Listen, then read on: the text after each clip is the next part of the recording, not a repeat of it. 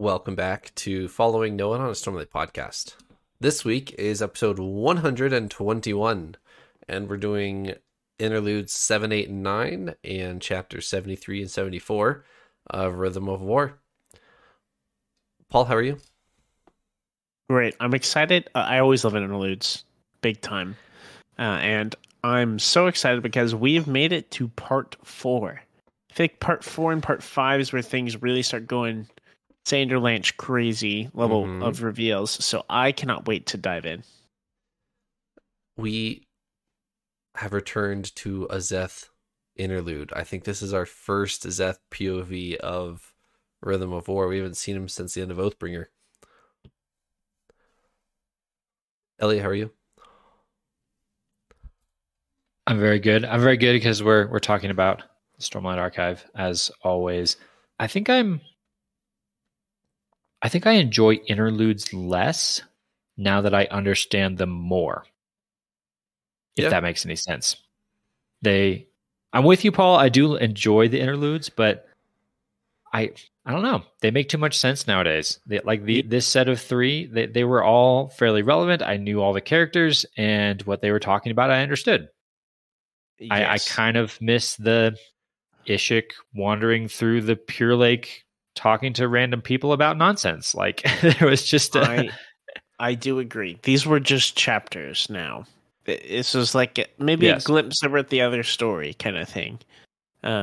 These aren't our classic interludes where it's like, oh, here's one little thing you get to learn about. This thing exists. Here's this. And you have no idea what's going on. You're dropped in completely blind. That was my favorite thing about the interludes. Being completely blind, just dropped in point blank, but knowing that there's something that we're going to be able to pull from it. And this is different. It just felt like chapters, mostly. Yeah. But we had Szeth, so we always seem to save Szeth for these interludes or something. So do you think in his book 5, his only parts are going to be in interludes? No.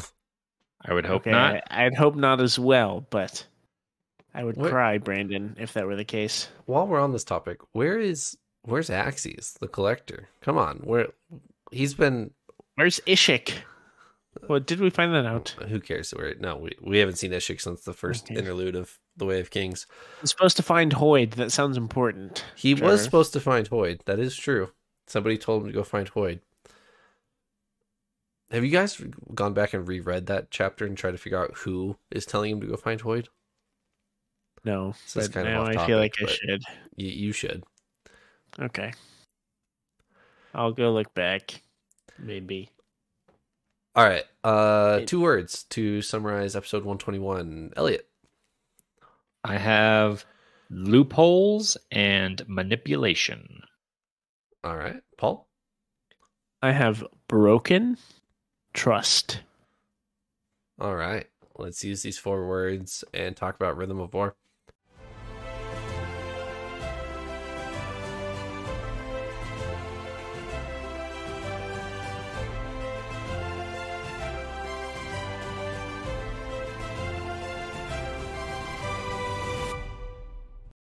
All right, Elliot, loopholes and manipulation. Who found a loophole and who's manipulating who? The Fused have apparently found a loophole in the past. So in our flashback episode where, help me pronounce this word, Ulim? They pretend it's a double O in the audiobook. It's one of those names that just kind of sounds awkward off your tongue as a English speaker, I guess. Ulim, the Fused. I guess I'm assuming he's a Fused. He's a Voidspren, maybe. I should say that, huh? Yeah. Ulim the Voidspren is talking with Venli and is explaining a number of things that are very interesting. But one of which that he talks about is that he's found a way around the Oath Pact. So at this point in time, Talm is still holding strong on Braze. Yep. Has not broken yet. And yet, they've found a loophole and a way around him to get to Roshar. Super intriguing. And then I'm also going to loop in Szeth into my loophole discussion in that I am terrified. Szeth is starting to doubt Dalinar. I'm just in general kind of terrified of Szeth on the whole, but I've been less terrified lately because he's aligned himself like completely with Dalinar. So it's like, whew, okay, we don't have to worry about Szeth. He's on Dalinar's side. He's going to do whatever he's told. And then in this interlude, we realize that maybe there's some chinks there, some loopholes. So I'm a little worried. And then manipulation, we see a lot of manipulation in these chapters, mainly from Taravangian and Ulim. Yeah. I am looking forward to talking about Szeth and Taravangian. Paul? Big time. I love Szeth. Everyone knows this if you've watched this far. If this is the first episode you're watching or listening to of our podcast, I love Szeth. He's my favorite character. And this, we got a different aspect or a different level of depth with Szeth. We learn about his family a little bit. We learn about his history. And like Elliot was saying, I feel like we're starting to see, like, honestly, we're starting to see a motivation for Szeth. Something that we haven't really seen. He's always taken orders, and we know there are some, like, pullbacks from things, like things he wants to not do. Like, he doesn't want to kill innocent people, right? But he's been made to do so for a long time now. But here we start to get glimpses of what would be further ideals of being a Skybreaker, right? Yep. And I don't remember the terminology for it, but it sounded like he was to go basically uphold the law. I guess in his choice of place, he wants to go back to Shinovar. He wants to go back to Shinovar and, quote, I believe, cleanse it or everything, which is doesn't sound like good news. And so this did make me worried. Right now, I do trust that Szeth would not go like behind Dalinar, like would not like abandon Dalinar, would be there until he kind of has a pseudo blessing or like given allowance to leave. Also, I don't know if I addressed my words, but it's pretty tied to this directly. My words were broken trust. Broken is a reference just to Szeth. Broken specifically by Taravangian was really destructive to him, and the Shin people who deemed him truthless, right? Which was a very like destructive to him, and that's got to be his motivation for going back to Shinovar and that as a mission. So this is entirely broken, and the thing is, with stuff that Taravangian tells him, which we'll talk about more later in Interlude 9, he needs to trust it, but like, why would he? Why would he trust anything Taravangian says? He says he's like not going to, and so it's just like, it's just a mess. It's just a big mess. It is a big mess. That's a great way to put it. Okay, so here's what I'll say. I do trust Szeth. At this point in the story, I do trust Szeth. I do not trust all of the voices in his ear. He has Nightblood, who I don't trust a single inch, which Szeth doesn't either, so we're fine there. I don't trust Szeth's High Spren. Szeth's High Spren makes an appearance here. He hasn't given Szeth his name. He calls him an acolyte, which is very like cult stigma on that word. And then the High Spren is beginning to peel back Szeth's third ideal and make him question it. Szeth's third ideal, or second ideal, third ideal, one of them, third ideal, I think, is I will follow Dalinar Kholin. He has completely anchored himself to Dalinar, and Elliot, you said something about this with your words. And any time that Zeth sees that Dalinar doubts himself, he begins to doubt his ideal, which could have some bad implications for us moving forward. So I do have faith that Zeth is a good guy at this point. What I do not have faith in is the Skybreaker model around him and how it could influence him.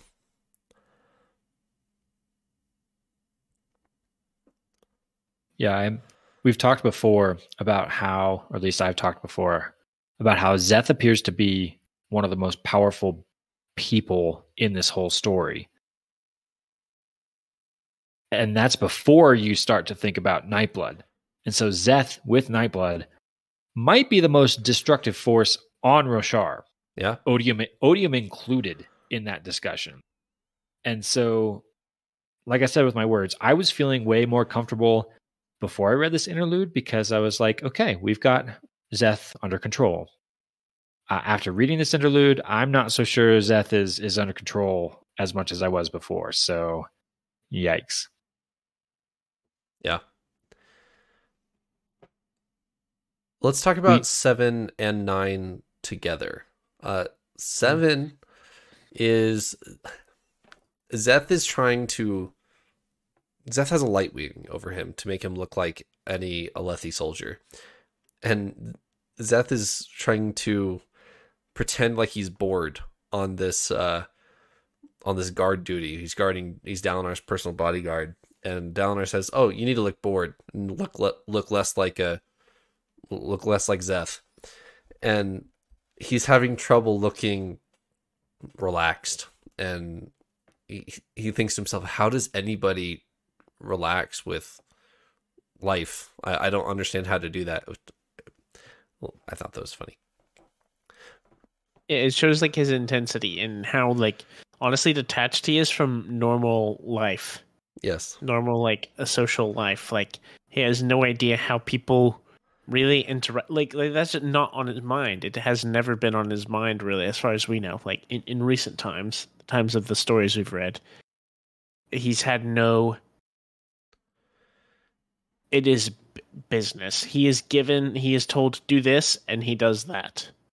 That's it. That's his interaction with people. Yes. And so it's kind of crazy. Like he does not know basic things, like basic like social or understanding world things, which is peculiar. But I'm really hoping that if we get to start seeing more or hearing glimpses more into his past, that we could see that, there was a normal kid, Zeth, who grew up and had friends or things, and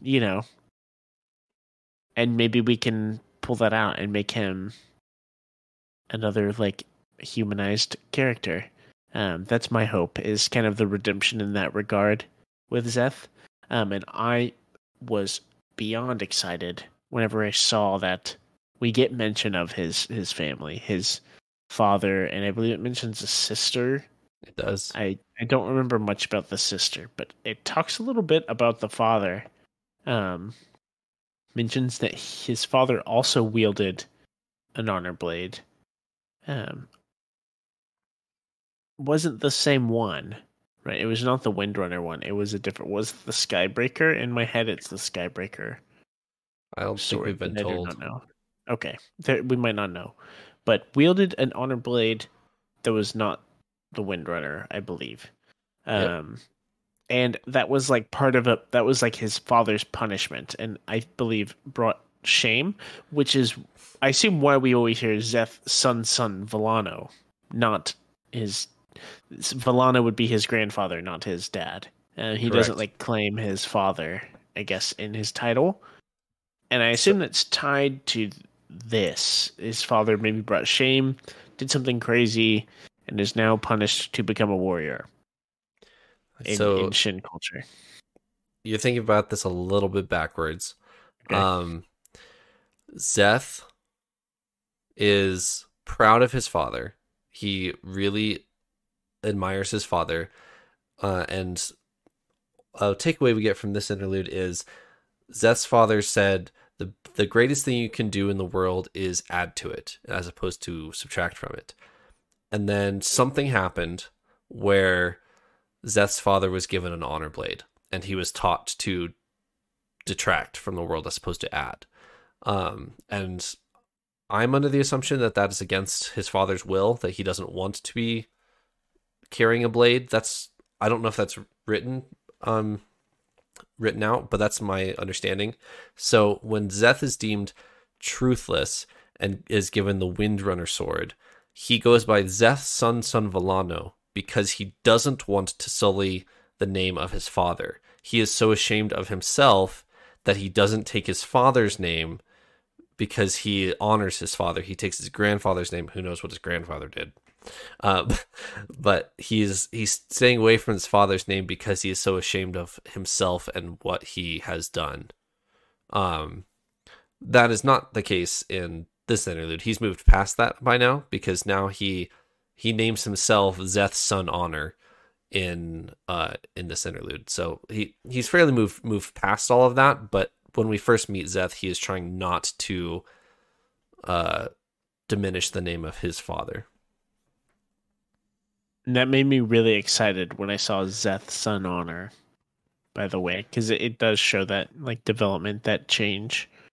So very grateful, very happy about that. I enjoyed these segments as well, these references to Zeth's family, which you're absolutely right, brings another dimension into his story that we haven't really gotten into before.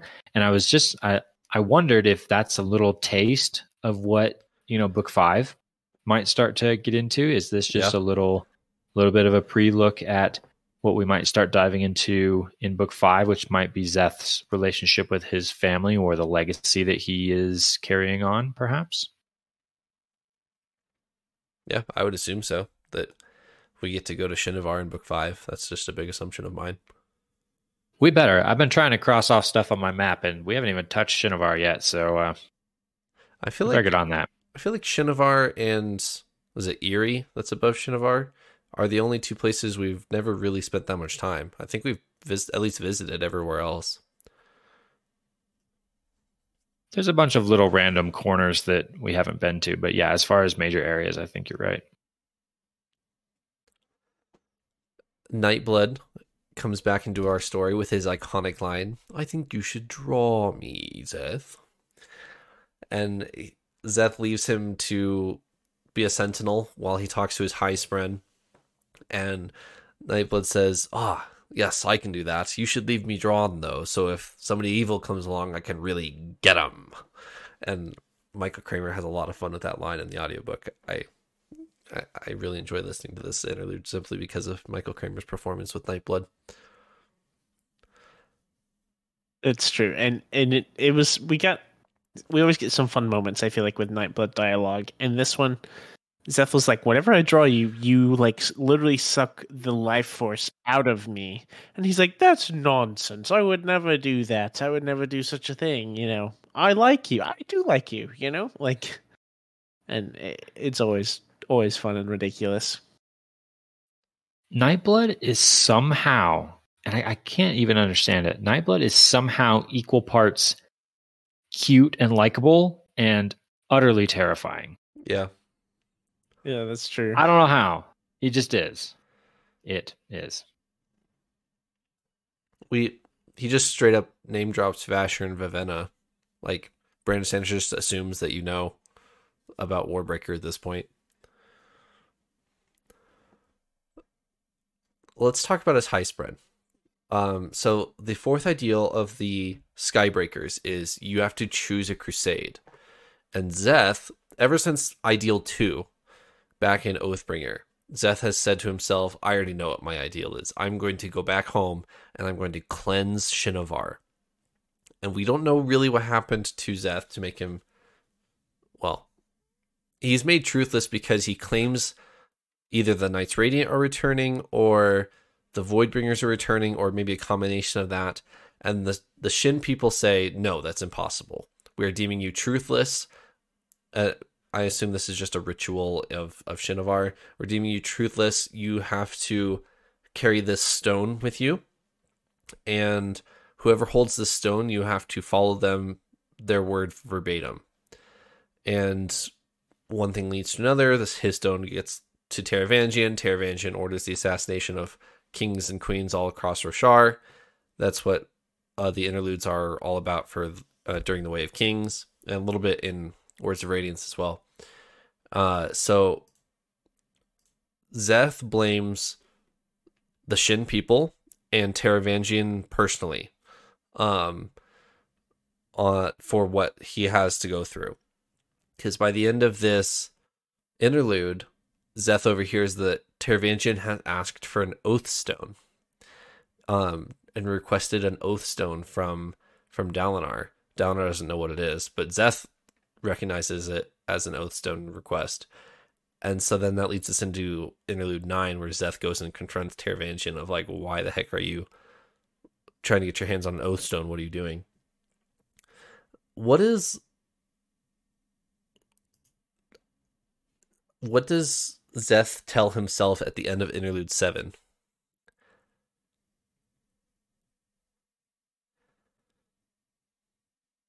Is it end of interlude 7 when he's saying basically, don't trust Taravangian, I'm gotta stop that guy? Yes, but it's a little more aggressive than that. He says, I need to dispose of him before he kills Dalinar. Yeah. And we are under the assumption, I asked you guys this a couple episodes ago, is Taravangian in danger? Is he going to reach the end of the book? And you guys were like, yeah, I mean, he's not really a threat anymore. Unless Szeth thinks he is. If Szeth thinks Taravangian's a threat, Taravangian could be in some serious trouble. But he doesn't just go outright and stab him, because Dalinar wants him alive. So he does go confront him, at least in I-9, doesn't just go stab him. But what are you guys as concerned about Taravangian as Szeth is? I don't think I'm as concerned as Szeth is. A small part of me actually has a little bit of hope for Taravangian.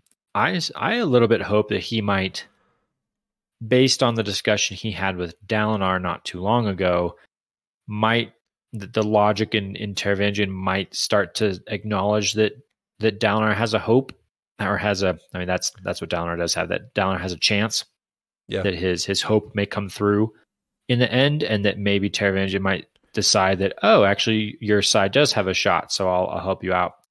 Szeth doesn't see that. Szeth is you're a plotter who's going to continuously try and undermine us. I need to take you out.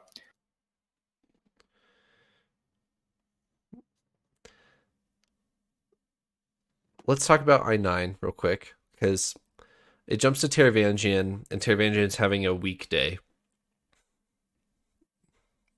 Never mind. He's having a dumb day, I should say. And we're expecting a confrontation from Szeth, based on the interlude that we just read. And it does come, but first, Renarin shows up to Taravangian. And Renarin has a couple choice words for Taravangian. Did you guys get this? That Renarin is on the train that I was actually just talking about. That I have hope that Taravangian might turn over to the good guys, if you will. Renarin seems to be thinking the same thing. He seems to be there to talk to Taravangian, to say, hey, I don't think you're completely beyond all help here. There's a chance you can come back. Renarin says, I grew up with my father, and my father showed me that no man is ever too far gone that he can't find his way back. And it's a really cool moment from Renarin. He has a lot of these. He doesn't get that much page time, but when he does, he really makes it count. And he like awkwardly extends his hand to Taravangian as you know, some sort of peace offering or something, and Taravangian thinks it's awkward, and Renarin thinks it's awkward, but he really is trying to extend a hand, literally and metaphorically, of we can help you if you open up to us and talk to us.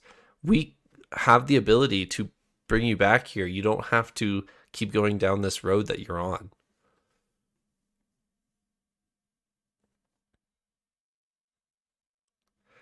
And then the flip side of that is, like, 2 paragraphs later, down on the same page, where Szeth shows up and says the opposite. Yep. Renarin has just said, no man is too far gone. And then Szeth shows up and says, we can't all return from the dark. There are some acts that once committed will always taint a man. Definitely the opposite sentiment that Renarin was just showing. Yep.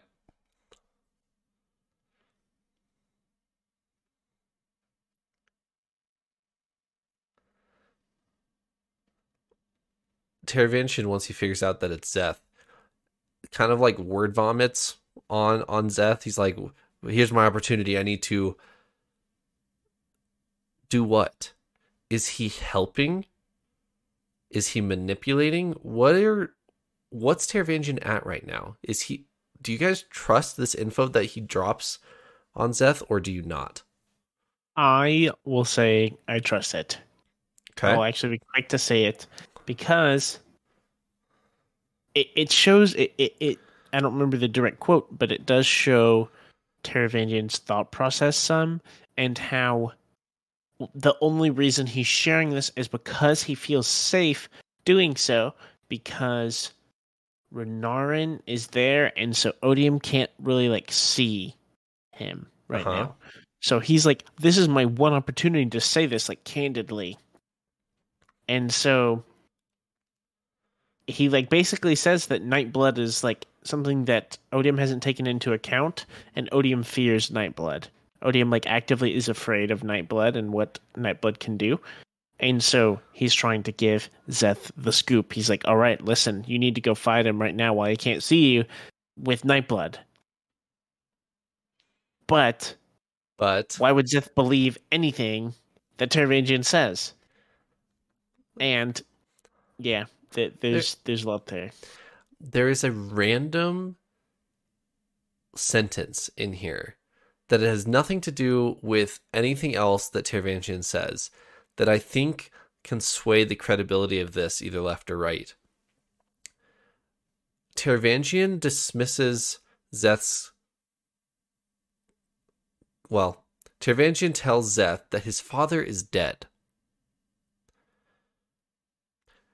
2 interludes previous, Szeth is under the assumption that his father is alive. His father is alive and well, and he is a bearer of an honor blade. So that one line, I think, might give credit or take away credit from the rest of what Teravangian is saying here. If he's trying to manipulate Szeth, and let's assume for a second that Teravangian is lying. What are the consequences of doing what Teravangian tells Szeth to do? Well, first of all, what does Teravangian tell Szeth to do? Basically, go fight Odium. Yes, but there's a second part to that. He says to give Dalinar the sword and send Dalinar into the visions to go fight Odium. Right. So He says the sword will go with him in those visions. Give it to Dalinar, and he can use it to kill Odium in the vision. We'll back up a second. First of all, I think Nightblood is going to eat up Dalinar as soon as Dalinar touches it, because there's no way that Nightblood thinks Dalinar is a good guy with how much killing he's done. Second, you could just be delivering Nightblood to Odium on a silver platter. Yeah?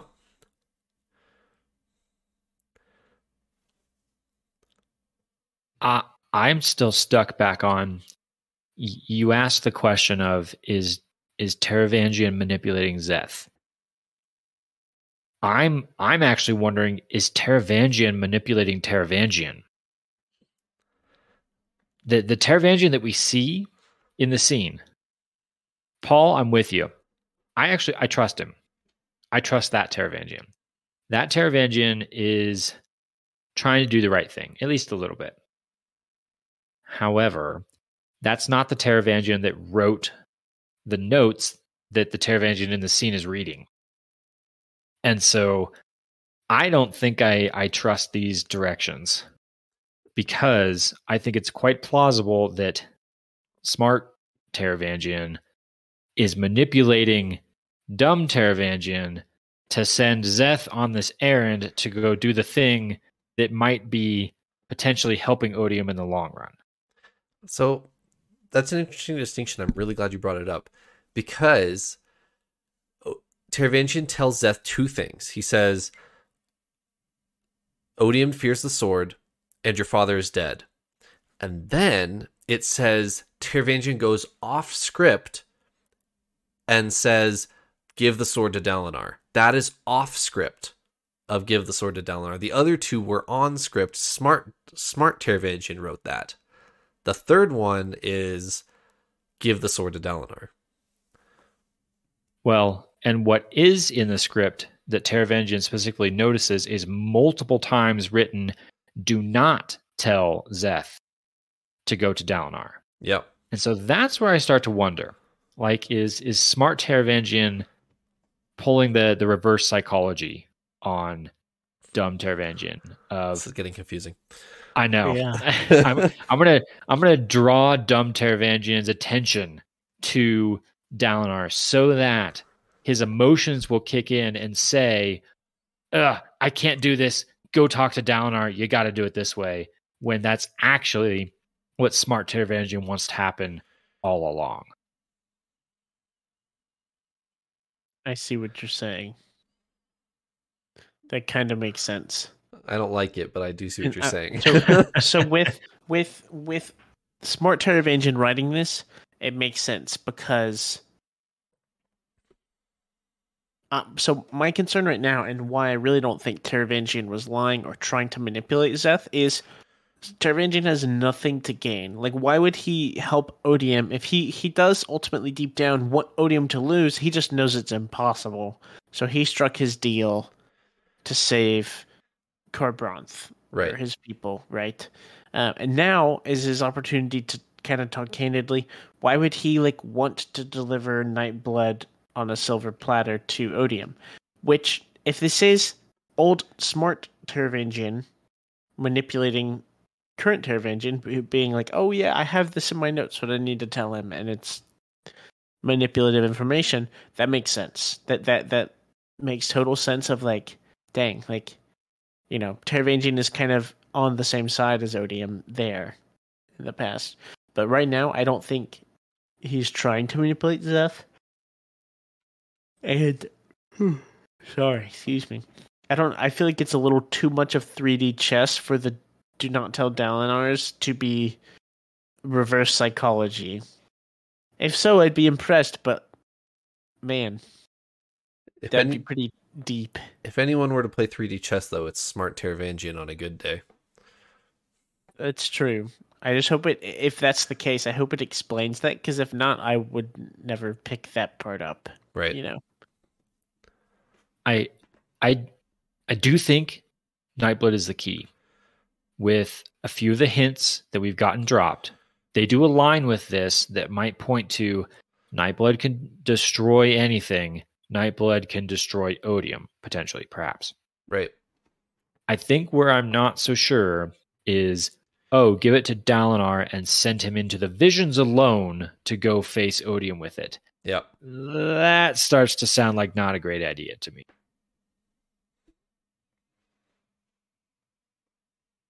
Yeah. I will say, though, the moment, if it happens, when Nightblood is drawn in the presence of Odium, oh my goodness, that is going to be the scene to end all scenes. I agree. I would like to see it happen. Anything else for Interlude 9? Not here. All right, back up to interlude 8 real quick. I don't think there's anything to get out of this chapter besides one thing. The very last two sentences of the interlude, Chiri Chiri starts talking to Rissyn, and Chiri Chiri says Rissyn needs food, and Rissyn like freaks out that her dragon just started talking to her, and that's the end of the scene. But I'm thoroughly convinced that Chiri Chiri is a crab dragon, a dragon in the classical sense of wise, talking, like a sentient being. It's just a Roshar dragon, so it looks like a crab. I agree with this. If it's talking, then we have to assume so, I think. Yeah. We have to assume the classic dragon.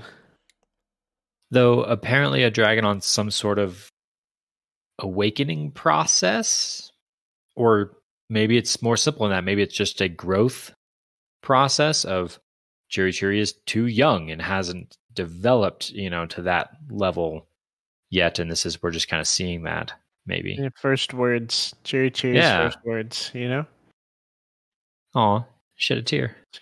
Very sweet. Anything else for I-8? There was one other thing I did highlight, and I don't know that we know enough to really dive into it, but I just want to note it in case it comes back up later and is important. It's referenced a couple times in this chapter that Chiri Chiri feels the rhythms of Roshar. Yeah. Which isn't surprising.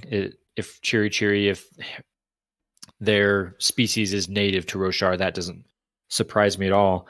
There's just one of those references seems to maybe hint at something more. I'll read it. It says, Chiri Chiri could not hide. The rhythm whispered that she could not do only easy things.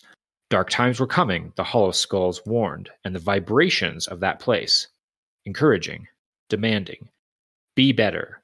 You must be better.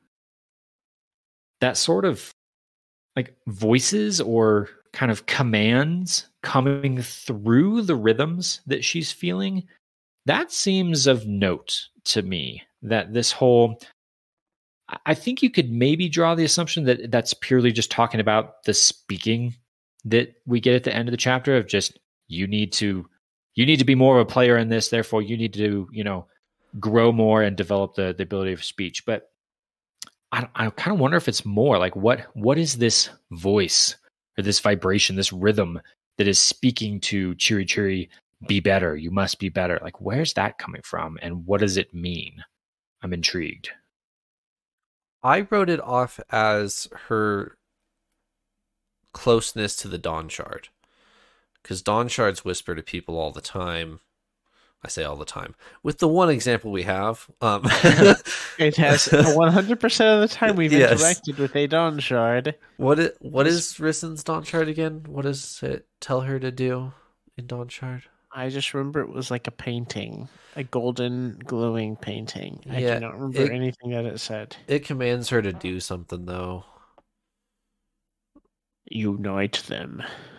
Nah, that is the Unity Dawn Shard theory. Uh-huh. But I don't remember. Does it command her to change? I don't remember. I don't remember either. I don't remember either. Anyway, I wrote that off as Chiri Chiri's closeness with the Dawn Shard. That there's literally a Dawn Shard sitting right next to her, and so you're gonna hear voices. Okay, that's an interesting way to go with it. I didn't remember. Well, I remember that Rissyn is our Dawn Shard because I still think that's going to be incredibly important, although it hasn't really come into play yet. But associating those two, okay, that might be a way to explain it. Because that's where the Dawn Shard was hiding in the hollow skulls that she's talking about back on the homeland. Right. That carapace chamber thing. Okay, yep. I'll buy in. I'm tracking. Cool. Anything else? Not on that one. All right.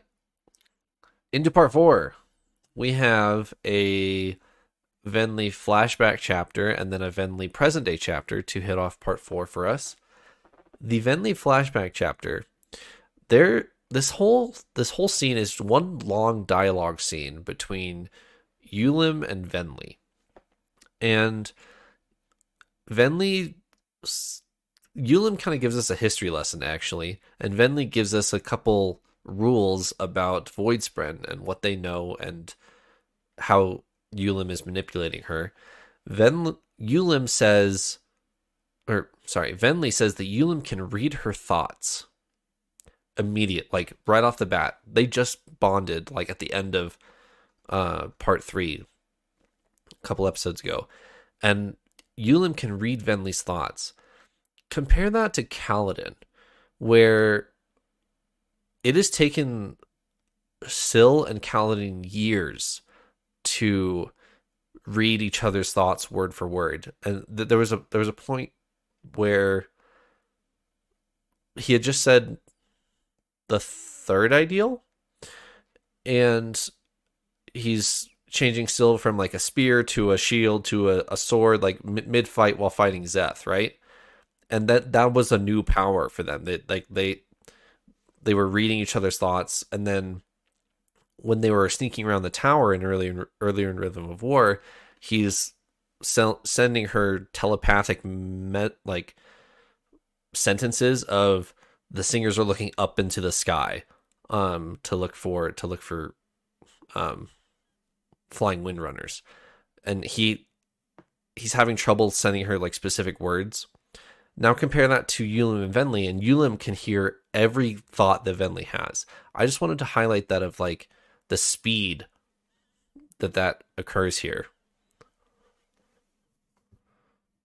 I wonder if that's an indicator of the maturity of the spren, not necessarily the human, the bond or singer. Yeah. The bonder. Okay. I'd buy that. Just thinking about, how when we first met Syl, she was incredibly naive, very childish, very just awakened sort of thing. And she's come a very long way from that. She's matured a lot. Whereas Ulim is old. Syl is also ancient, right? But she's kind of had a reawakening. Ulim has this wealth of knowledge, apparently. And so he is apparently coming into it with the maturity. So I wonder if that's part of why. Yeah, could be.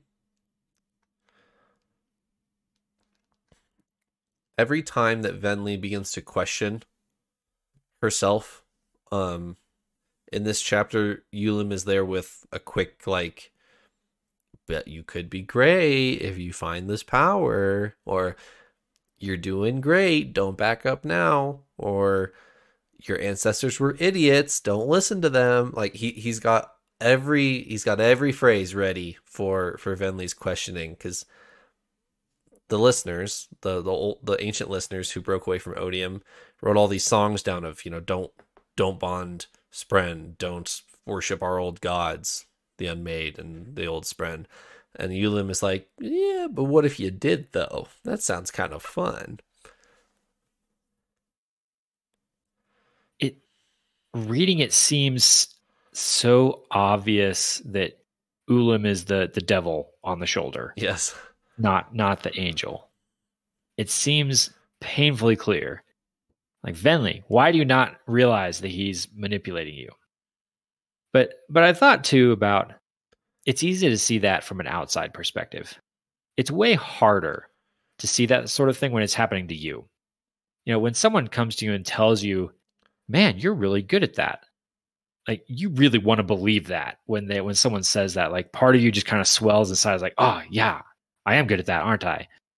It's hard to see that when you're in the situation, as opposed to us from kind of the bird's eye view. You're like, yeah, okay, Venli, don't trust a word he says. Right.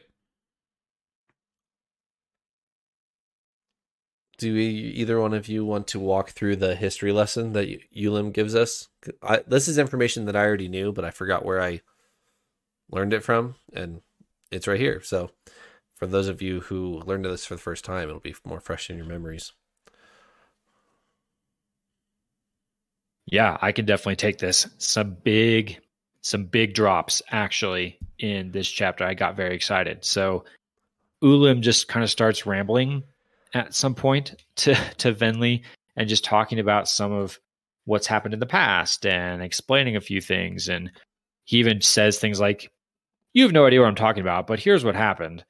And what he explains is that the Voidbringers were locked away on Braze. He hasn't mentioned Braze, but he says they've been locked away. And they were locked away so long that the Unmade decided to start a war without them. The implication there is almost like, oh, the Unmade got too impatient waiting for us to come back, that they just decided to start a war without them. And he even goes further and explains some more about the whole Ba'ado Mishram's relationship with the Singers, which was really helpful for me. He explains that Ba'ado Mishram, the Unmade, tried to give the Singers, I almost want to call it like pseudo forms of power. Yeah. That the Voidspren that can actually give those forms of power, they're all locked away. So the Singers that are on Roshar couldn't actually access forms of power at whatever point in history this was. So Ba'ado Mishram took it upon themselves to do this and unlock these abilities and grant these powers to Singers so that they could rise up and fight against the humans. Well, they did this. However, Ba'ado Mishram ended up linking to all of the Singers. And so when the humans figured out, oh, we can just capture Ba'ado Mishram in a gemstone, similar to the way that Dalinar did with the Thrill, they did that. And then it crippled all of the Singers because they were reliant on Ba'ado Mishram for their power.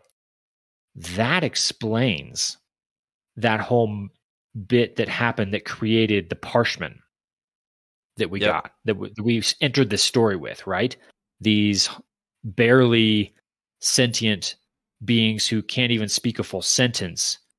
This is why they had partnered with Ba'ado Mishram to try and achieve the forms of power that they couldn't get because the Voidspren were locked away on Braze, but it backfired when the humans were able to lock up Ba'ado Mishram and they all became kind of trapped within their own heads. Am I tracking all of that correctly? Did I make any mistakes that you can tell me about, Trevor? Yep, you're 100% correct so far. I think it is just so cool to have this information.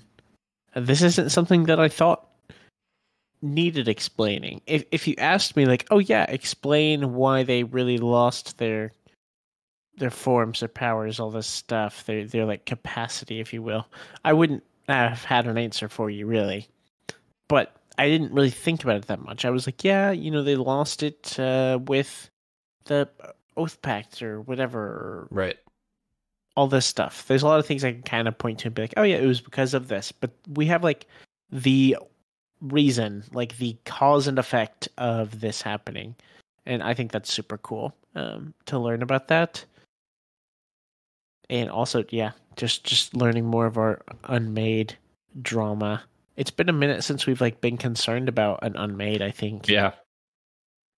Which this sheds an interesting light on the Recreants. So the Recreants happen sometime during this, right? Where Ba'ado Mishram is imprisoned and then the Knights Radiant put up their swords at somewhere in there. And that they've discovered, oh, like we're the Voidbringers. We destroyed Ashen before coming here. We're gonna put up our swords.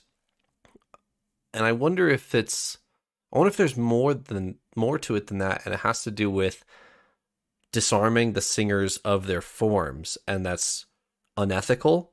And so they're putting up their swords because, let's say the bondsmiths at the time were like, yeah, we need to do this.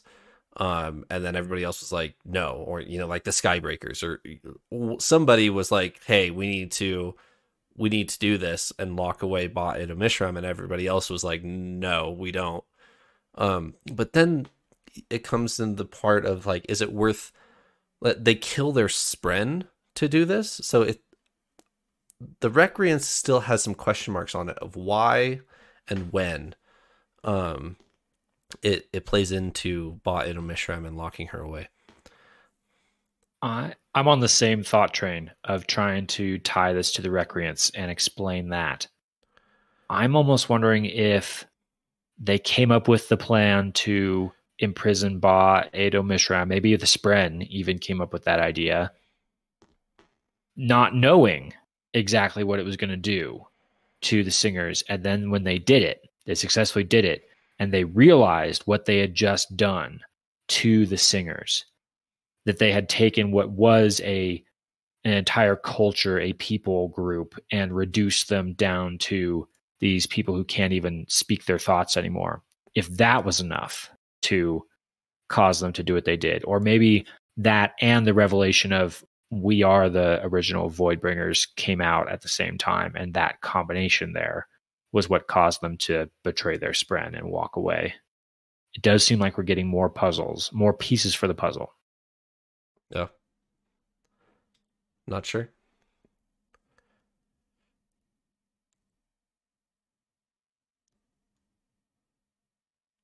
Anything else for Ulim? Just a quick one on the loophole that I talked about at the very beginning of the episode. This is the chapter where Ulim explains the loophole. And I think I follow it in that the Voidspren, Ulim, for example, are able to travel to Roshar through the Everstorm, which at this point exists in Shadesmar, but not in the physical realm yet. But he references some sort of like, our agents have to travel to the location of the Everstorm, which, by the way, is out in the middle of the ocean. Then, like, arrive at the right place at the right time and use the right gemstone to pull the Voidspren into the physical realm from Braze. Yeah. And then you can take that gemstone with the Voidspren in it back to Roshar and do what Venli did with it and awaken him and bond him. So it sounds like a very complicated process, but somehow there's a way around the whole Oath Pact thing, which that seemed very important because a lot of things in our history track here seem to hinge around the Oath Pact. I'm wondering, so let's talk about storms for a second. The Everstorm existing in Shadesmar only doesn't really compute in my head. Like, what does that even mean? I don't know what that means. But I wonder if the Everstorm, if locking away the Unmade caused the Everstorm to stop. We're on a circular globe, right? And I wonder if the Everstorm is just stalled on the other side of the planet for millennia, whatever, 4,500 years. And so in order to pull Voidspren through, you have to go there, and it's stationary. And so the high storm keeps going around the planet, and the reason why it's not entirely predictable is because it has to pass the Everstorm, and it's going to slow it down or speed it up based on, like random effects or whatever. Physics, whatever, yeah. Yeah, based on whatever X. And because if a high storm was rotating the planet, I would assume that would be predictable, to the exact hour or whatever. But because the Everstorm is sitting there, it's got to pass it every time, and so it's delayed or sped up every couple times. I'm just wondering if the Everstorm is actually on Roshar. It's just on the other side of the planet, just chilling. Maybe. I don't entirely get what the significance of that would mean. It means it's not. I see what you mean. It means it's not crossing Roshar and not producing void light, which means we're not producing Void Spren. Okay. So, like, hypothetically, if it wasn't stopped, there would have just always been Void Spren and Void Light and everything. It would have been, like, quote, a normal part of Roshar. Right. As we see Roshar this last year. Okay. But then also there's people that have said that the Everstorm is new. So maybe that's not I don't know. Is there supposed to, if that's the case, should there be some equivalent for Lifelight? Or the Life Storm. Anything like that? Or, yeah, exactly, the Life Storm. That'd be pretty cool. Which Ulim does mention a storm in the south. Well, the first time we meet him. So when Venli goes into the High Storm and bonds him, Ulim's like, yo, is this the storm in the south? And that's there's a one-liner for you. I don't know. Interesting. Maybe so. Maybe if so, then I would give this much more thought. Right now, I'm like, that's in my head. It's a bit of a stretch. But if that's the case, then I'm like, all right, it hit 3. That's our magic number. 3 and 10. Yep. Yeah. I would assume the Life Storm is actually a blizzard because we're in the southern hemisphere. That would be ironic. Could be.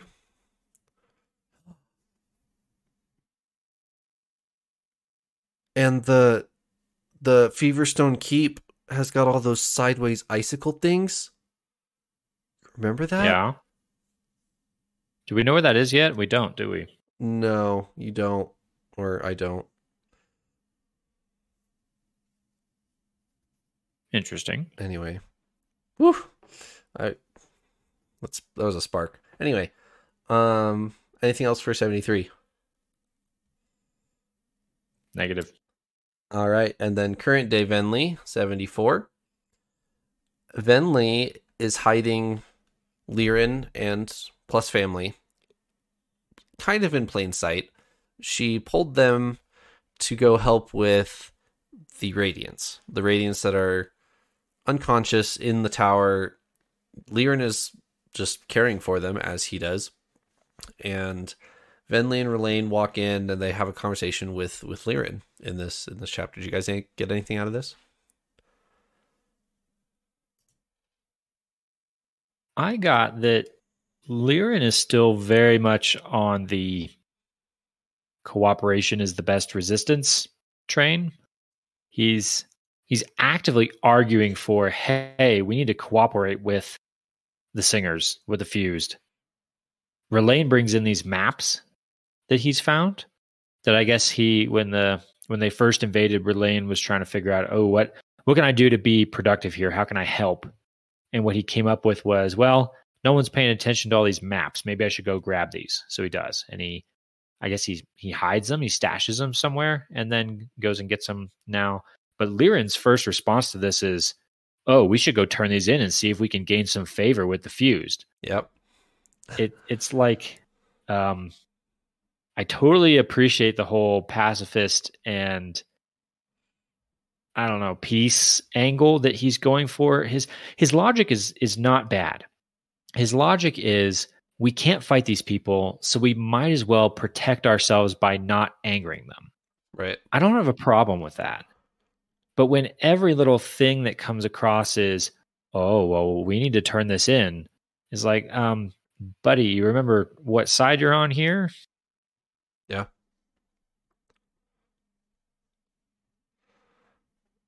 The servants that come in to help them have shash glyphs on their forehead from the end of part 3 here, where Kaladin dives off the balcony and flies through the atrium, and everybody's like, whoa. Kaladin still fights, and so everybody puts shash glyphs on their forehead because he gives them hope that there's someone still fighting. And Lirin, having your estranged son's slave brands on this random guy's foreheads might be a little sore spot for you. And he says, you guys are stupid. That's just going to get more people killed. You need to not support Kaladin. And everybody else is like, I can do whatever I want. Don't care. Yeah. And and that's a good example for me of the difference. I think I would side with Lirin. I guess it's kind of implied that Lirin is, I don't remember exactly what he says, but against the open display of rebellion, basically, of painting the Shash brand as a symbol.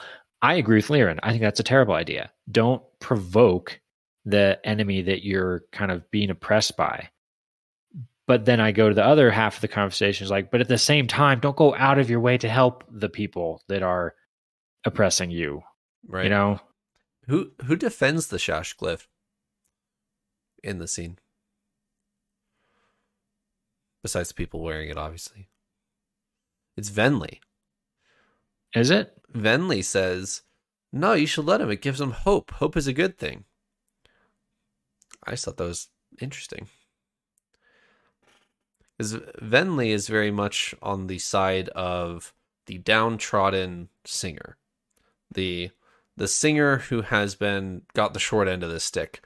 I either live under the boot of the humans, or I live long enough to be turned into fused. That's what most singers have on their plate here. Of if the singers win, eventually I'm going to get turned into a fused and die.